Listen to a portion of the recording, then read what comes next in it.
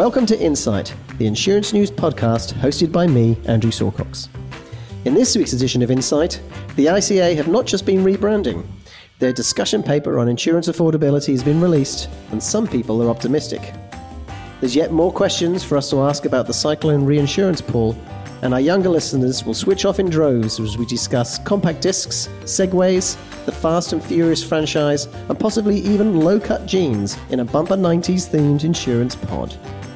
Hello everyone. On the panel today we have my dream team. Managing Editor John Deeks, Deputy Editor Wendy Pugh, and Publisher Terry McMullen. Morning, John. Good morning. What's your favourite 90s memory? I don't know why Vanilla Ice just popped into my head, but... Brilliant answer. Hello also to Wendy. Wendy, are you a fan of the Segway or do you prefer e-scooters? I've yet to try either, as a matter of fact, so I can't comment yet. Our listeners wait with bated breath, Wendy. And finally, hello, Terry. Good day, Andrew. This is the longest build-up to a bad joke, but what do you remember of the 90s? Of course, I mean the 1890s. I joined the insurance industry in 1991, and the rest of it is just a hazy memory. Okay, so on to the key stories for this week's bulletin. John Trowbridge released his discussion paper on insurance affordability issues for businesses, particularly SMEs. Wendy, you were looking at this in detail. What are the key points in this report? Well, it makes clear that there is no single or simple answer to the issues.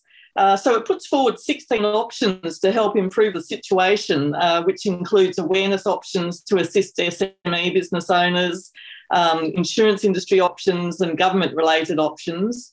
And a lot of those are familiar, include discussions on standardised policy definitions and wordings and greater use of deductibles and advice on risk mitigation.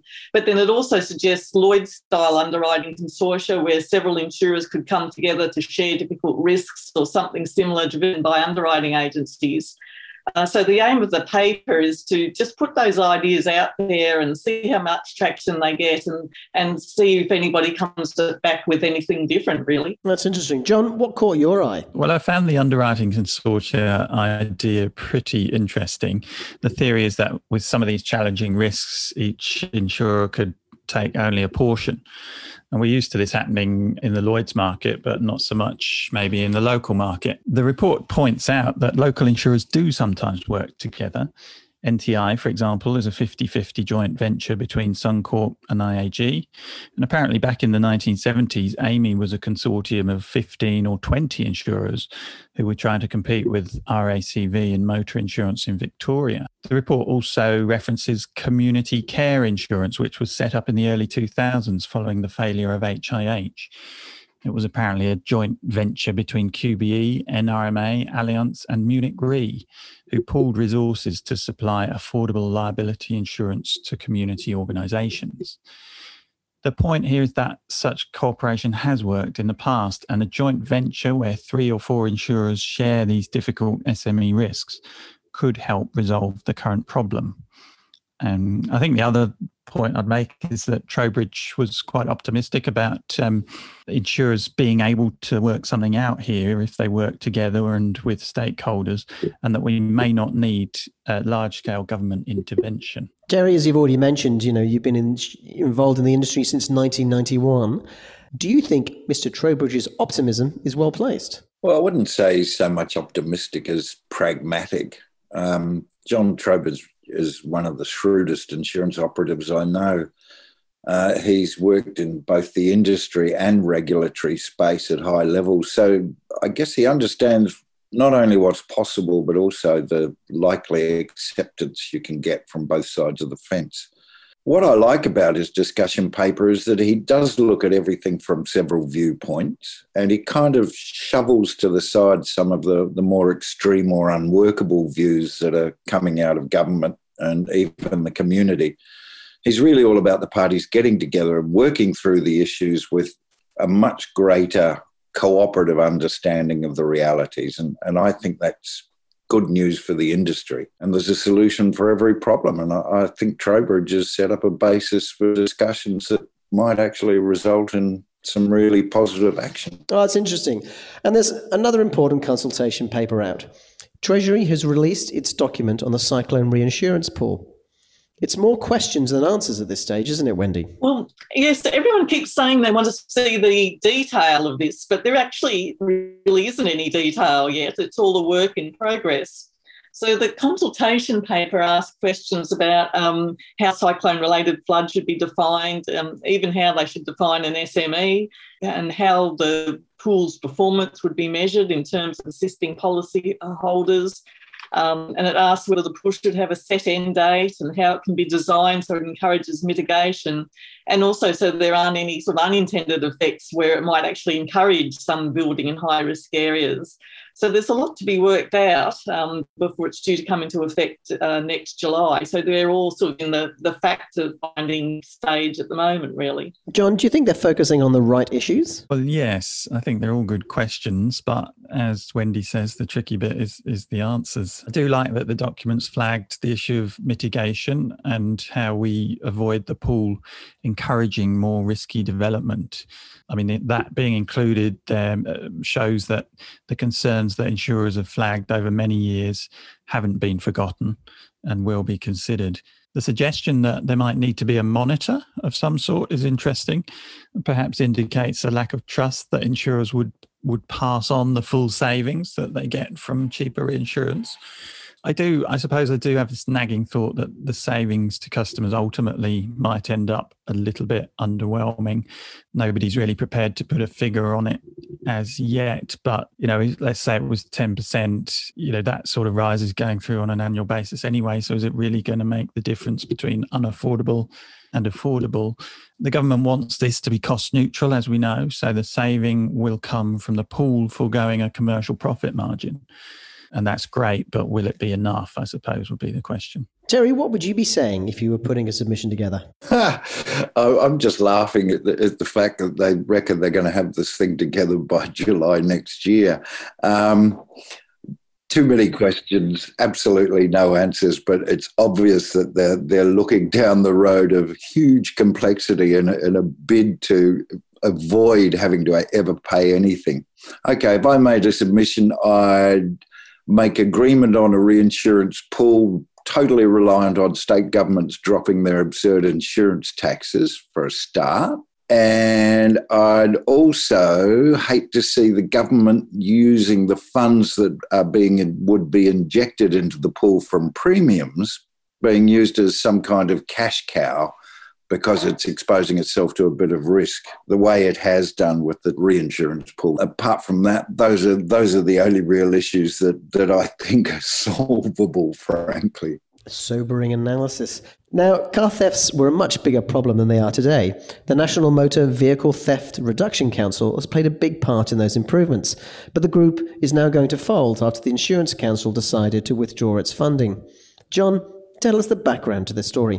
Yes, this came as a bit of a shock. An email dropped into our inbox and it was the NMVTRC saying that they were going to have to fold. They've been going since 1999, but they're not going to be able to continue working past the end of September. It's the group's worked on a number of campaigns and reforms over the years, and theft numbers have fallen 60%. ICA, which traditionally provided 50% of its funding, has decided to take a different path. And it says through its Insurance Fraud Bureau, it will work with enforcement agencies and insurers to collect more comprehensive vehicle theft data, which goes beyond the NMVTRC's remit. Terry, do you think that the Theft Reduction Council will be missed? I really don't know. I thought it was a very effective organisation, and I have to say, personally, I'm sad to see it go. ICA wants to take another tack. It believes it has the contacts with state governments to get the data together and I guess work on programs. But it was a cooperative program that really was pretty groundbreaking for its time. So I'm a little bit sad to see it go, but at the same time, if ICA really believes that they can do this job better and cheaper, then let's wait and see. On a slightly more modern form of transport, e-scooters, Wendy's favourite. But John, I'm going to ask you, can you tell us about the insurance company that's come up with a new product for e-scooter hire companies? Yes, well, I think this is more common in Brisbane than Melbourne or Sydney at the moment.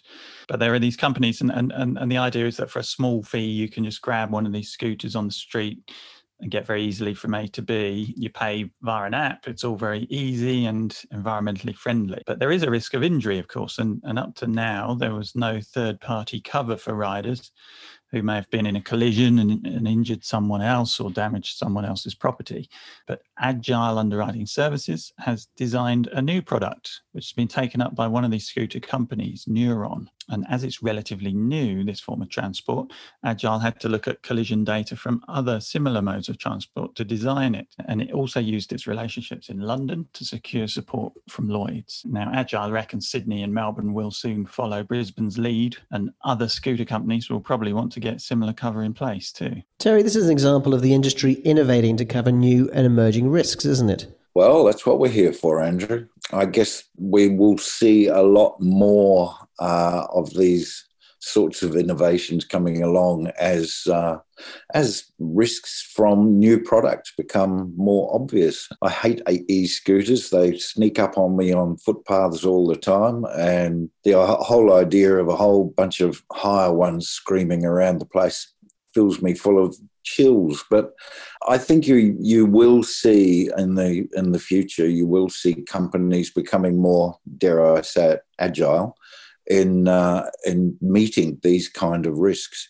I just do wonder just how high those risks are or will be. Now, insurance tax is guaranteed to get the pulses racing, and we love talking about it. We make no apologise for continuing to raise this issue. John, the Victorian budget has annoyed the industry, hasn't it? Yes, it has. I mean, there are some good things in the budget as well in relation to bushfire mitigation and so on, but stamp duty on general insurance products remains a concern. The rate of tax on insurance is still 10%, but the Victorian government is predicting a big increase in the amount of tax collected. Over the next 3 years, it will go up 29% to almost $2 billion a year. Now, most of this increase is probably coming from rising premiums as a result of the hard market. But what's worrying the Insurance Council is that the bigger this figure gets, the less likely the state government will be to lose it. As we've said so many times, insurers believe state taxes on insurance punish those who are trying to do the right thing. They contribute to affordability issues and encourage underinsurance. Wendy, Mr. Trowbridge mentioned this in his report too, didn't he? Yes, he points out that every inquiry and review of insurance costs and affordability over the last decade has recommended that these state government charges should be abolished, but only ACT has taken action. And some reviews have also recommended abolition of the GST on insurance.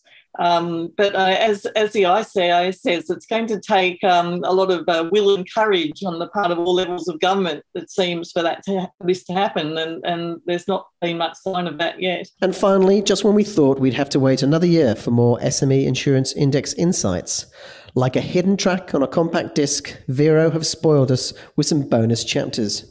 Wendy, there's some really interesting stuff here on communication, isn't there? Well, they had a look at the changing communications in the context of COVID, and the survey finds quite divided views on the merits of using web-based tools like Skype, Team and Zoom to communicate with brokers. And about 55% of broker clients would prefer face-to-face meetings, while 47% say web-based tools are an excellent way to communicate with their broker and there's no need to return to previous arrangements.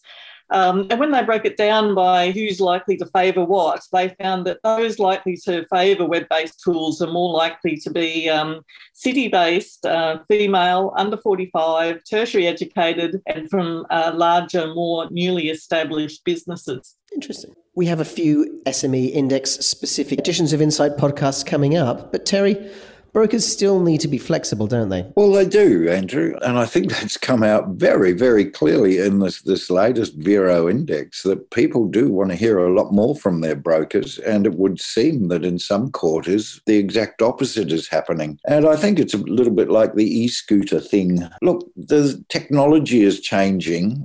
There are a lot more ways that you can communicate with your customer, and I know that brokers instinctively think that they can't keep in regular contact with customers because it's not cost effective.